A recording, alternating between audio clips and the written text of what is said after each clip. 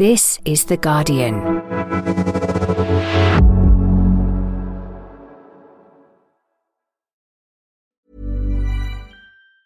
Tired of ads barging into your favorite news podcasts? Good news. Ad-free listening is available on Amazon Music for all the music plus top podcasts included with your Prime membership. Stay up to date on everything newsworthy by downloading the Amazon Music app for free or go to amazon.com/news ad free.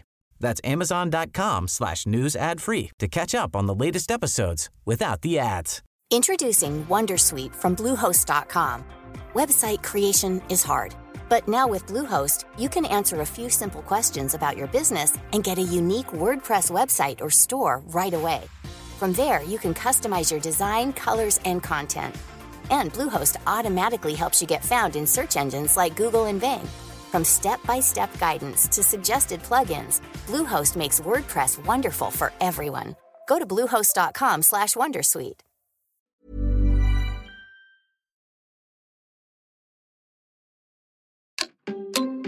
This week, we've got a slightly different kind of episode, as the Conservative Party has tumbled from this...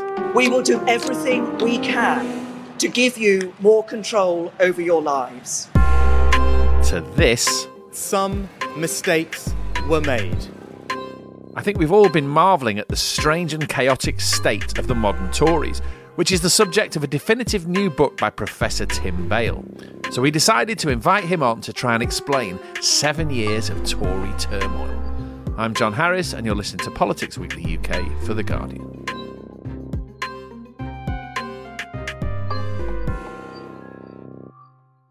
Joining me today is Tim Bale, politics professor at Queen Mary University in London and the author of a great new book, The Conservative Party After Brexit, subtitled Turmoil and Transformation. Arguably a bit more turmoil than transformation so far, but we shall see. Hello, Tim. Hello, John. Nice to be here. On the morning of Friday the 13th of December 2019, remember that, seems like another age, the Conservatives were waking up, if they'd been to bed, to what was being described as a landslide victory. Our exit poll is suggesting that there will be a Conservative majority when all the votes are counted after this election of December 2019. They were looking at an 80-seat majority, thanks largely to a new wave of support coming from people, many of whom had never even dreamed of voting Tory before. It was a night that saw the electoral map redrawn. Boris Johnson seemed to have pulled off the impossible. The Labour Party, meanwhile, faced a wipeout that some people said would lock them into an even longer spell in opposition. You think about where they are today, where the Tories are today. We're on our third Conservative Prime Minister since that election, with most polls now showing the Tory party around 20 points behind. Let's talk about how we got here, really, Tim. As much as Theresa May and Boris Johnson and Liz Truss's premierships have all ended in disasters of one kind or another, if you look at what happened in 2019, it was remarkable. There's a quote in your book from Neil O'Brien, the Conservative MP, made really in the immediate aftermath of the 2019 election. He said, since 1997, he was in celebratory mood. We've gone from having 3% to 34% of seats in the North East, from 13% to 43% of seats in the North West, from 24% to 75% of seats in the West Midlands. Our new intake are 30% of the parliamentary party, and their seats are different, and on he gushes, right? Really paying tribute to this seeming miracle that had been pulled off. How did they manage to drop the ball after that? Well, I think it has to do partly with the fragility of the electoral coalition that big victory depended on. On the one hand, you had, very often white, working class, less educated voters, many of them who lived in the Midlands and the North, who were voting Conservative for the first time, partly because of Brexit, but mostly because they just wanted Brexit done. And they wanted Brexit done so that the Tories could make all these improvements to public services that they were promising. This Parliament just refuses to get Brexit done. We are a party that is going to get Brexit done. And yes, they will have an overwhelming mandate from this election to get Brexit done, and we will honour that mandate by January the 31st. And on the other hand, you had a bunch of, fairly traditional Conservative voters who were voting Conservatives because they couldn't stand the thought of Jeremy Corbyn taking away their assets. This manifesto is, and I'm proud of it, the most radical and ambitious plan to transform our country for decades. The problem with that is, of course, the two sides of that electoral coalition have actually quite different interests. They might have been united on the cultural front, as it were, worried about Jeremy Corbyn, keen on Brexit, worried about immigration. But certainly on the kind of economic and public policy front, they were very different. The voters in the North and the Midlands, the so-called Red Wall voters, actually wanted government to do more, whereas the other set of voters wanted government to do as least as possible. Okay, that's very persuasively put, but there's a huge story here, clearly, about chaos and incompetence and sort of borderline anarchy at the top. That's the other half of the story. Yeah, that's very true. I mean, I think obviously, all parties are to some extent governed by the kind of personal interests of the individuals who are competing for power.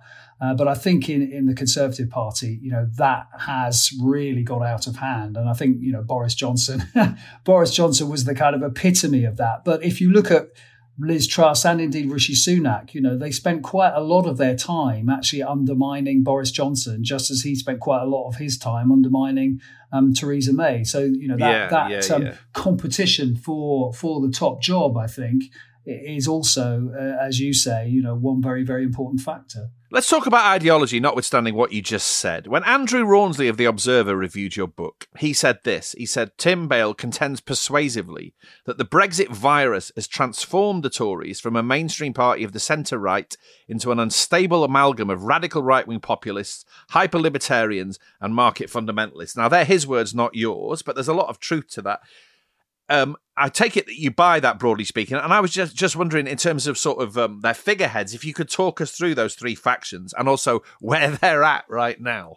So let's start with the radical right-wing populists. Yeah, I think, this in some ways is the central question of the book, the extent to which the party has transformed itself from a centre-right mainstream outfit into a sort of ersatz populist radical right party. Okay. Clearly people like Rees-Mogg, clearly people like Boris Johnson, clearly people like Suella Braverman, people like Kemi Badenoch as well, represent that faction pretty well. Hyper-libertarians, well, they're in disgrace. That's Liz Truss and Kwasi Kwarteng amongst other people, right? Yeah, that's right. I mean, they are the people who, take kind of Thatcherism to the nth degree. They are keen on as small a state as possible, taxing as little as possible. The faction of 80-hour weeks and deregulated everything. I know them. Okay. And then the market fundamentalists, who you would think were intersected somewhat with the hyper-libertarians, but they're somewhat distinct, are they? I'm not so sure I'd make a big distinction between them. I mean, I think in some ways Rishi Sunak is the other side of Thatcherism. So more a slight patina of vague social liberalism a bit with those hyper-libertarians, with the market fundamentalists? Yeah, I mean, I think that might be true. I mean, I think if you're talking about Thatcherites, Rishi Sunak, who is much more of a, in some ways, genuine Thatcherite. I don't think he holds up Mrs. Thatcher simply as this sort of tax-cutting icon. Yeah. He's got a much better understanding of what she was actually like in government, which was sometimes quite cautious, sometimes quite canny, and always trying to get the money in before she shoved it out the other side again. Now, another thing which is really interesting in the book is your conception of what you call the Conservative Party in the media. Right-wing newspapers, columnists, very loud voices online. Now, I dare say, GB News in particular, Talk TV to some extent. This force, which is arguably more powerful now than elected MPs, I often think that's always been there. But I suppose your view is, correct me if I'm wrong, that the power of the party in the media, it's now reached a point where it's sort of unprecedented. Is that your view? Yeah, unprecedented and also integral to the party. I mean, I think, as political scientists, we're used to, anatomizing political parties by saying, there's the party on the ground, which is the membership. There's the party in central office, which is CCHQ, and, the party in elected office, which is, the party at Westminster, the MPs. But I think we forget that there is another very important component part of that party, which is the party in the media, because it's the party in the media which to some extent sets the agenda and indeed sets the parameters for what Conservative leaders can do, partly because it plays such a big role in the kind of conversation, if you like, of the Conservative milieu. And I think, the idea that simply because someone holds a membership card or because someone sits for the Conservative Party in Parliament, they're more important than, the bunch of people who, write the editorials, write the op-eds, go on GB News, Yeah, but also who tweet. The online world is massively important when we're talking about this new level of power that this force has got, right? Yeah, I think that's absolutely right. And also what social media does in particular is break down, if you like, the deference that there used to be between your kind of backbench Conservative MPs on the one hand and the leadership on the other. Because on social media, on Twitter, you can become a legend in your own lunchtime, really, within, 24 hours of entering Parliament if you've got that, sort of social media game going for you. And I think, we have the rise, if you like, of these kind of celebrity Conservatives. And I do think that they have made a big difference actually to the membership. Go on then, give us some examples of the celebrity Conservative. Well, I think Rees-Mogg is a very, very good example. Yeah. Someone who previous leaders wouldn't have touched with a barge pole in terms of putting them in their cabinet. And yet, because, he became so popular with the membership, it was almost impossible, I think, for Boris Johnson to keep him out, even if he'd wanted to. Boris Johnson himself, in a way, I think is another example. I mean, one of the really interesting things I think about, if you look at the membership of the Conservative Party, when we were surveying them, when David Cameron was doing his negotiations with Brussels, a very large proportion of them, I think even perhaps the majority, but it was definitely the plurality of them, said, well, we're not quite sure how we're going to vote in the referendum, but, we'll wait to see what Cameron comes back with and then make up our minds. And then you fast forward 2 or 3 years later, and they're all saying, I'd even be prepared to see the breakup of the Conservative and Party. And the UK. And indeed the Union, yes, in order to get Brexit. I mean, that is a huge shift. And I think that does in part have to do with what I would call these celebrity politicians. Let's go on to talk very briefly. Let's just rattle through recent Conservative history, starting with Theresa May, the much misunderstood Theresa May. One of the most telling chapter titles in your book is Hubris to Nemesis when it comes to Theresa May. I was very struck by the story you tell about Philip Hammond, who was then the Chancellor of the Exchequer, listening to Theresa May give her conference speech in 2016, is that correct? Immediately after the referendum. And he's listening to her really laying out a hard Brexit. But let's state one thing loud and clear. We are not leaving the European Union only to give up control of immigration all over again.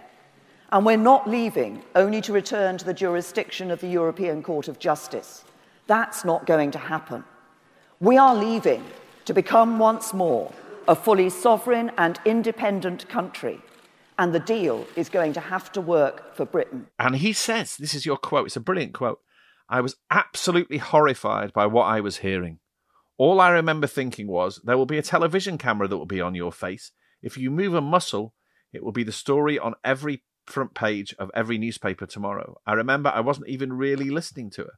Big moment, right? Now, your book does this very eloquently, but why did she become a hardline Brexiteer? This is all about, isn't it, the capture of that part of the debate by the European Research Group, the ERG, those people who've been around for a long time in one guise or another. This goes back to the days of John Major. But it is interesting, isn't it, that Theresa May, who had been a Remainer, became a hard Brexiteer in an instant.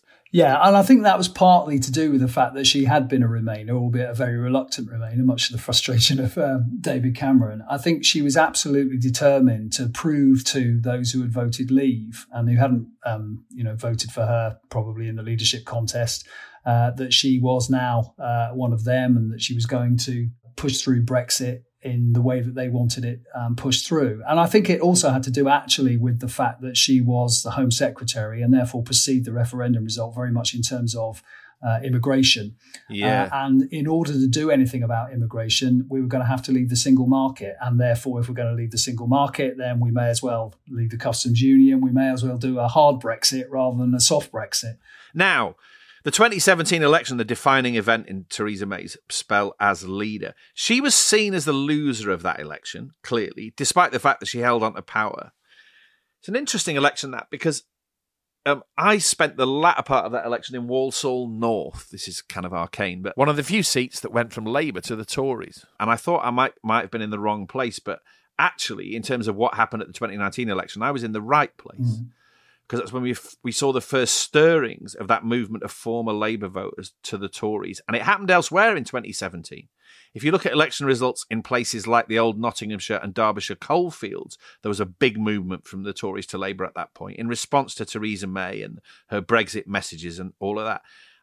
I think, in retrospect, Theresa May did a lot of the legwork that led on to that victory in 2019. Right? Yeah, no, I think that's absolutely true. I mean, if we sort of put in footballing analogy, I mean, she would be credited with an assist, if you like, because Boris Johnson might have actually put the ball in the net in 2019, but she definitely made that winning pass that allowed him to do so.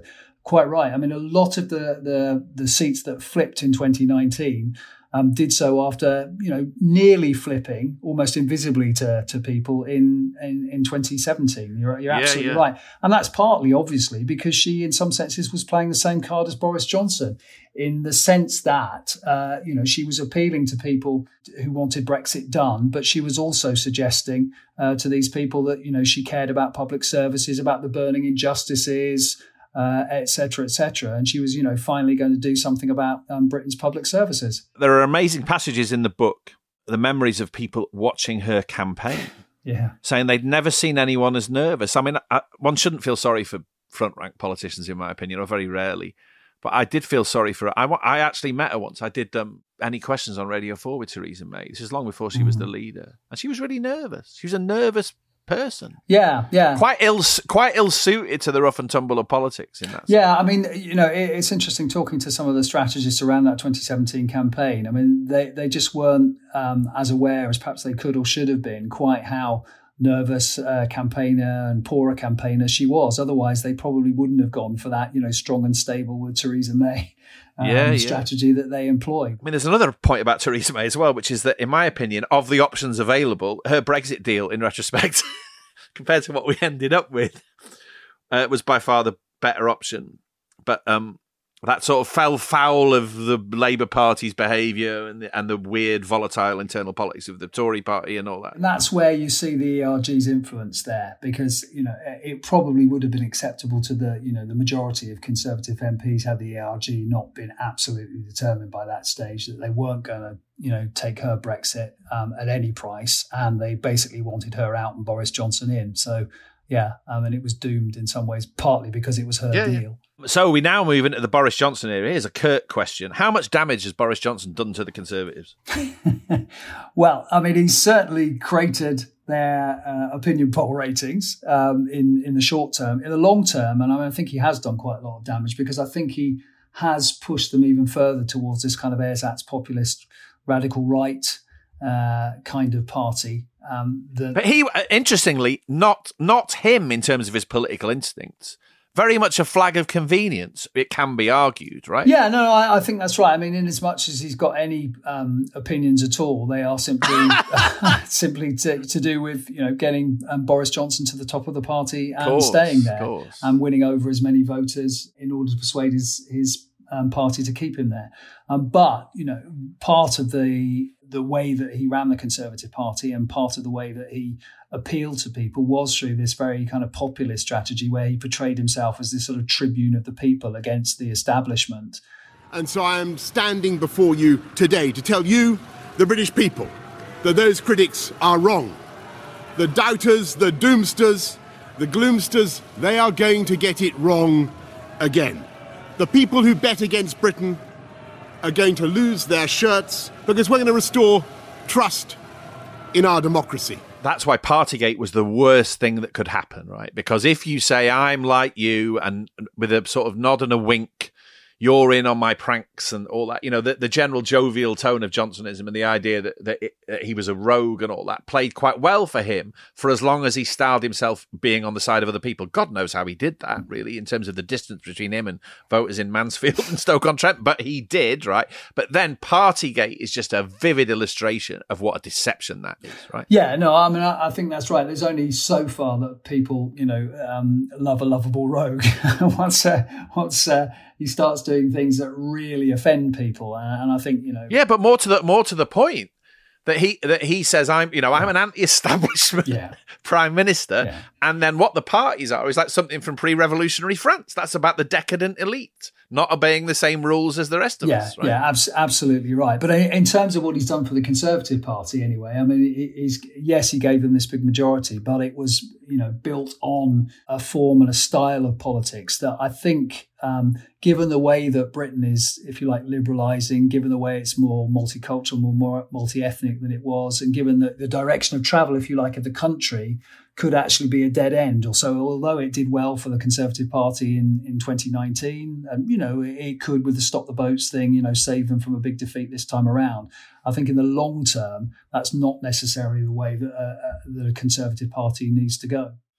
I will ask you about that in a moment. So let's just move on, as the Conservative Party did, to Liz Truss. Now, on page 275 in your book, you say Truss's elevation to the premiership represented the triumph of the so-called hyper-globalist strand, which we mentioned a moment ago, within British conservatism, but not for long. As someone who's really closely studied conservative politics and all of these machinations, how did you feel watching that unfold in sort of, doubled speed? I mean, it was the most amazing. I went to a Conservative conference during Liz Truss's brief tenure as the Prime Minister, the leader of the Conservative Party. It was incredible to behold. We need an economically sound and secure United Kingdom. And that will mean challenging those who try to stop growth. I will not allow the anti-growth coalition to hold us back. Were you surprised by how quickly it unravelled? Yeah, I mean, I don't think anyone could have predicted that she'd only last 49 days in power. If you'd have, taken odds on that, the bookies, it would have been hundreds and hundreds to one. But I didn't think that, she actually had what it took to be Prime Minister. I mean, if you just looked at the ways that she communicated with people, I just didn't think she was up to the job. I also think, she is very much an ideologue, and Boris Johnson clearly was the very opposite. He would do and say anything, as it were, to get into power and to keep power, had no real essential beliefs. But she did have these essential beliefs, which quite honestly, were bound, I think, to come into conflict with common sense, with reality, and indeed in the end with the markets. Doesn't all go well, that though, does it? In the sense that the sort of flexible, roguish model leadership, that lasts about 3 years, and the ideological form of leadership lasts just over a month. I mean, in either case, you're not talking about the long haul here. No, I mean, but one of the problems for Liz Truss as well was that she just didn't have the support of her MPs. I mean, that Conservative Party leadership election of 2022, I mean, it was a disaster, really, because, Liz Truss got through without much support from MPs, and she was elected not on a huge majority by the grassroots. And so there was this clear mismatch between what people at Westminster wanted and what the party on the ground, the rank and file, wanted. And I don't think you can have a mismatch like that for very long. Last question in this chunk. I don't think we've ever known Tory politics to be as volatile, as unstable as this, right? That is true, isn't it? This is sort of unprecedented, how kind of chaotic and ever-changing and shifting it's turned out to be. Yeah, I mean, we've never seen turnover like this. I mean, but why is that? Why now? Well, I mean, I think Brexit obviously did play a part. I mean, I think, Brexit kind of accelerated some of the trends towards populism that we've been talking about, but it also created this massive public policy headache for the Conservatives, which in some ways, is insoluble. That's so. If you're faced with an insoluble political or economic puzzle, the result is chaos, because it's just constantly people barge into the front saying, well, I can solve this, give me a go. And then they go, oh, no, I haven't solved it. Right, exactly. Next person. You will cycle through people who claim that they have the solution and clearly haven't got the solution because it's not a problem capable of solution. That's quite right. But I think it is also, coming back to what we were talking about before, politics is in some senses sped up because of social media.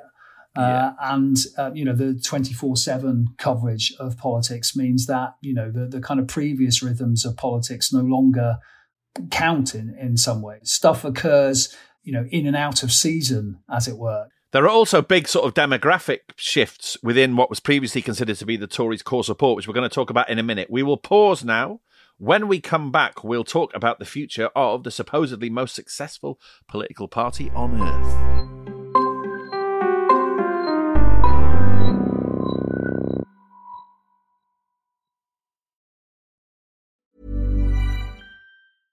Finding your perfect home was hard, but thanks to Burrow, furnishing it has never been easier. Burrow's easy-to-assemble modular sofas and sectionals are made from premium, durable materials, including stain and scratch-resistant fabrics. So they're not just comfortable and stylish, they're built to last. Plus, every single Burrow order ships free right to your door. Right now, get 15% off your first order at burrow.com/ACAST. That's 15% off at burrow.com/ACAST. Tired of ads barging into your favorite news podcasts? Good news. Ad-free listening is available on Amazon Music for all the music plus top podcasts included with your Prime membership. Stay up to date on everything newsworthy by downloading the Amazon Music app for free or go to amazon.com/news ad free.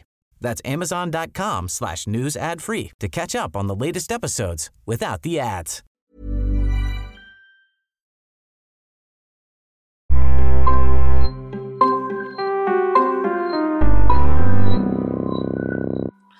Welcome back. We're now going to be talking about the future of the Conservative Party and whether they have one, although history suggests that they'll probably figure something out. With me is Tim Bale, a politics professor at Queen Mary University and author of The Conservative Party After Brexit. Tim, clearly on the back of everything that we've discussed up to this point, they're in a mess, right? And it's very tempting when parties are in a mess to talk about them as a spent force, right?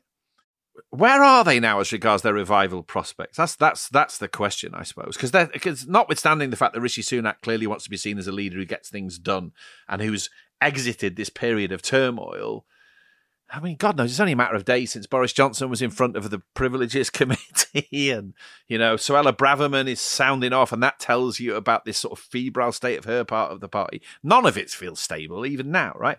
No. What are they going to do? Well, I mean, I think, Rishi Sunak, as you say, has, decided on the recipe for success, or at least the recipe for the next election, which is, fiscal conservatism plus populism on immigration, and he hopes that will bring together, the two halves of that electoral coalition that we were talking about a little bit earlier. On the optimistic side for the Conservative Party, you'd have to say that, Labour does have a big mountain to climb. I mean, it was the worst defeat since 1935 for Labour.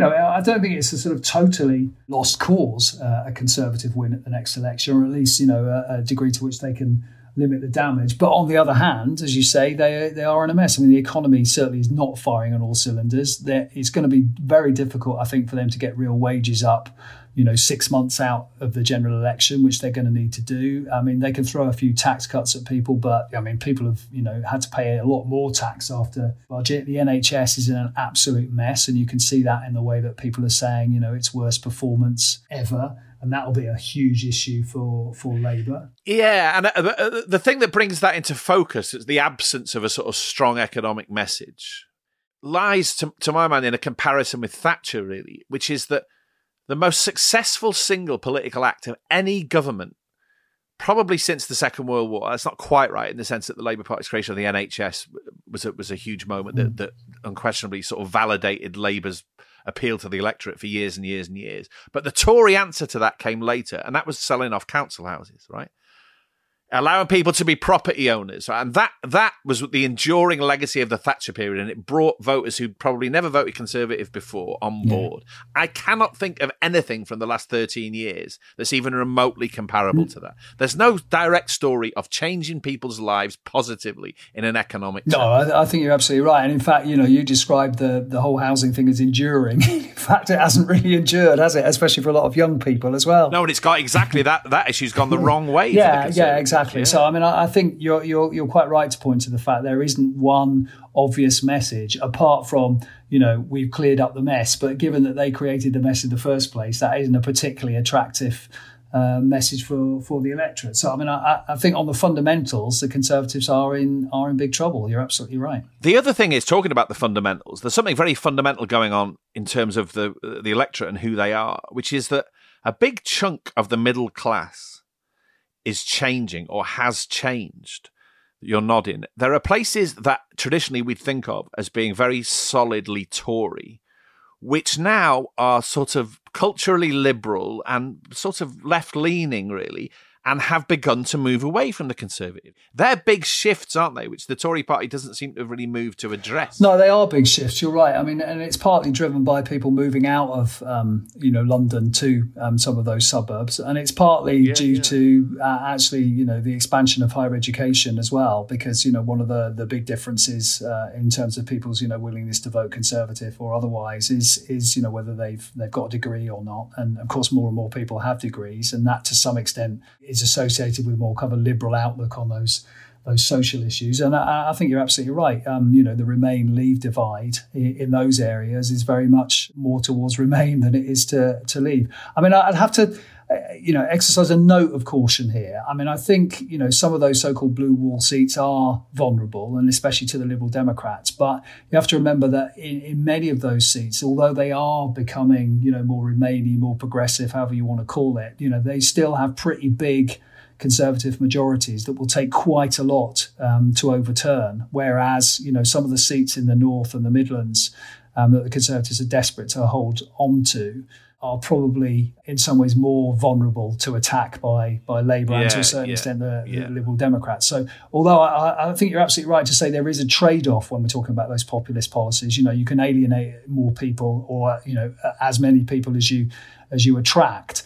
Actually, the Tories can stand to lose quite a lot more voters in those places without losing seats than is the case in the so-called Red Wall, which is why I think they're putting so much emphasis on the stop the vote stuff. If the Tories do lose at the next election, let's just assume that the odds play out in the way that they're expected to. I wonder what the Conservative Party will look like next. The Conservative Party, God knows if it's been chaotic and volatile over the last sort of 7 or 8 years. In opposition, it tends to go really crazy, right? And we talked earlier about these factions and tendencies that are all in contention. That's when all that stuff is going to get thrashed out. I mean, arguably that's happened in leadership elections we've had while they've been in power, but there will be a lot of introspection and who are we and what we're here for and all of that. And I wonder what your view is of the form that they're eventually going to come back in. But then there's a first question on the way to answering that, which I wanted to ask you. A lot of your book is about the hardline Brexiteers in the so-called European Research Group, the ERG, which, as we both know, blurred over into the was it called the COVID Research Group, the CRG? COVID Recovery Group, yeah. COVID Recovery Group. They had these various guises as the news agenda shifted, right? But they were seen, Brexit hardman Steve Baker is the epitome of this, as being very, very powerful. And then you think back to the rebellion on the so-called Windsor Framework the other week, right? And they were down to what, about 21 Tory MPs? That's right, 22, yeah. Are they a spent force?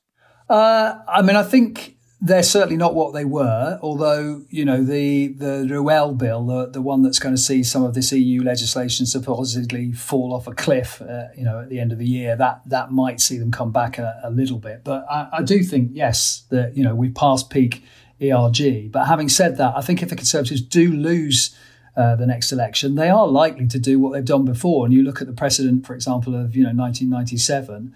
They're likely to double down on this populist track that they've already set themselves on. I mean, William Hague, in some senses, although he's seen as this sort of venerable, quite cuddly, centrist Conservative, when he was leader, was anything but. If they did double down on that sort of right-wing, populist, very Brexit-y sort of stance, who are we talking about? Well, I think it's Kebi Badenoch or Suella Braverman. Being the leader? Yeah, I mean, it's quite difficult to pick out other candidates who I think have the traction with the membership and indeed, with the party and the media and indeed some of their colleagues. And it depends, obviously, quite how bad the defeat is, because that does then make a difference to the makeup, the composition of the parliamentary party.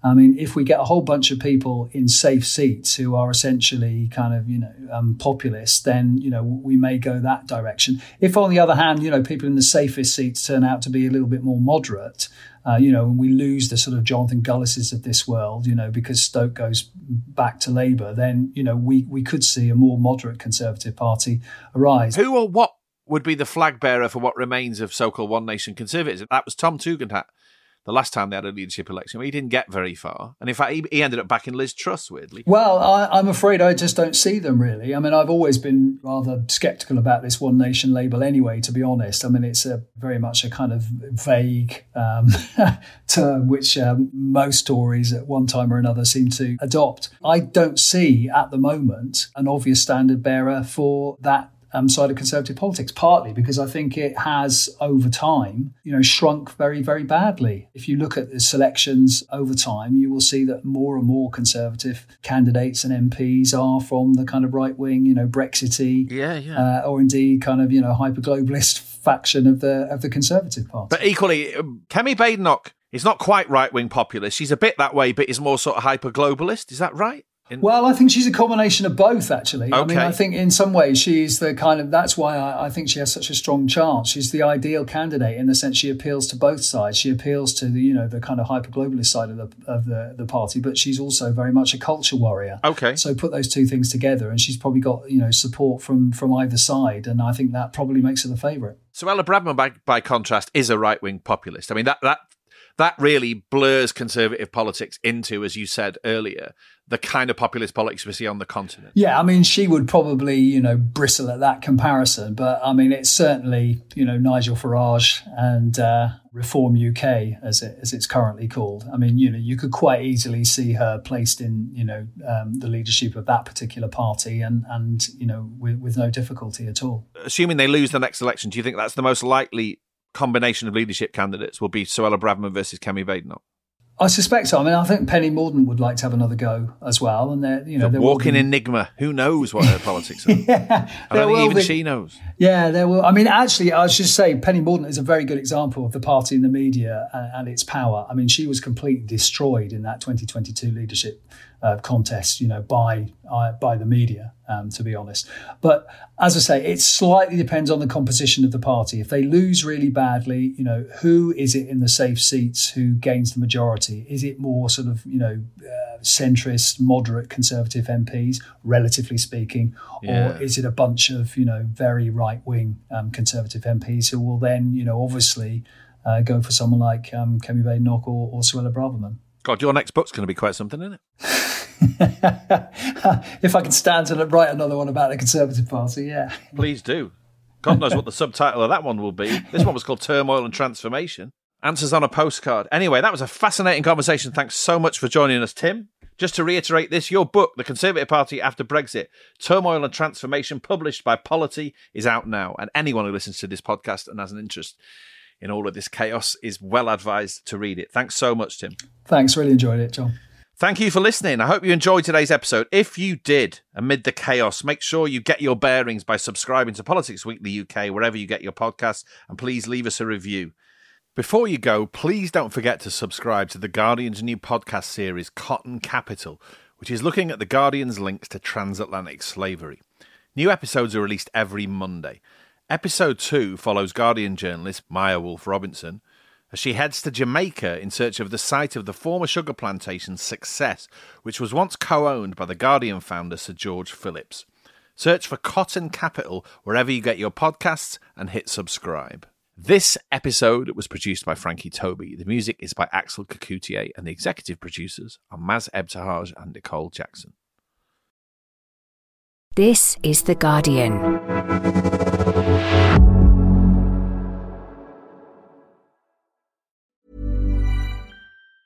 Tired of ads barging into your favorite news podcasts? Good news. Ad-free listening is available on Amazon Music for all the music plus top podcasts included with your Prime membership. Stay up to date on everything newsworthy by downloading the Amazon Music app for free or go to amazon.com/news ad free. That's amazon.com/news ad free to catch up on the latest episodes without the ads.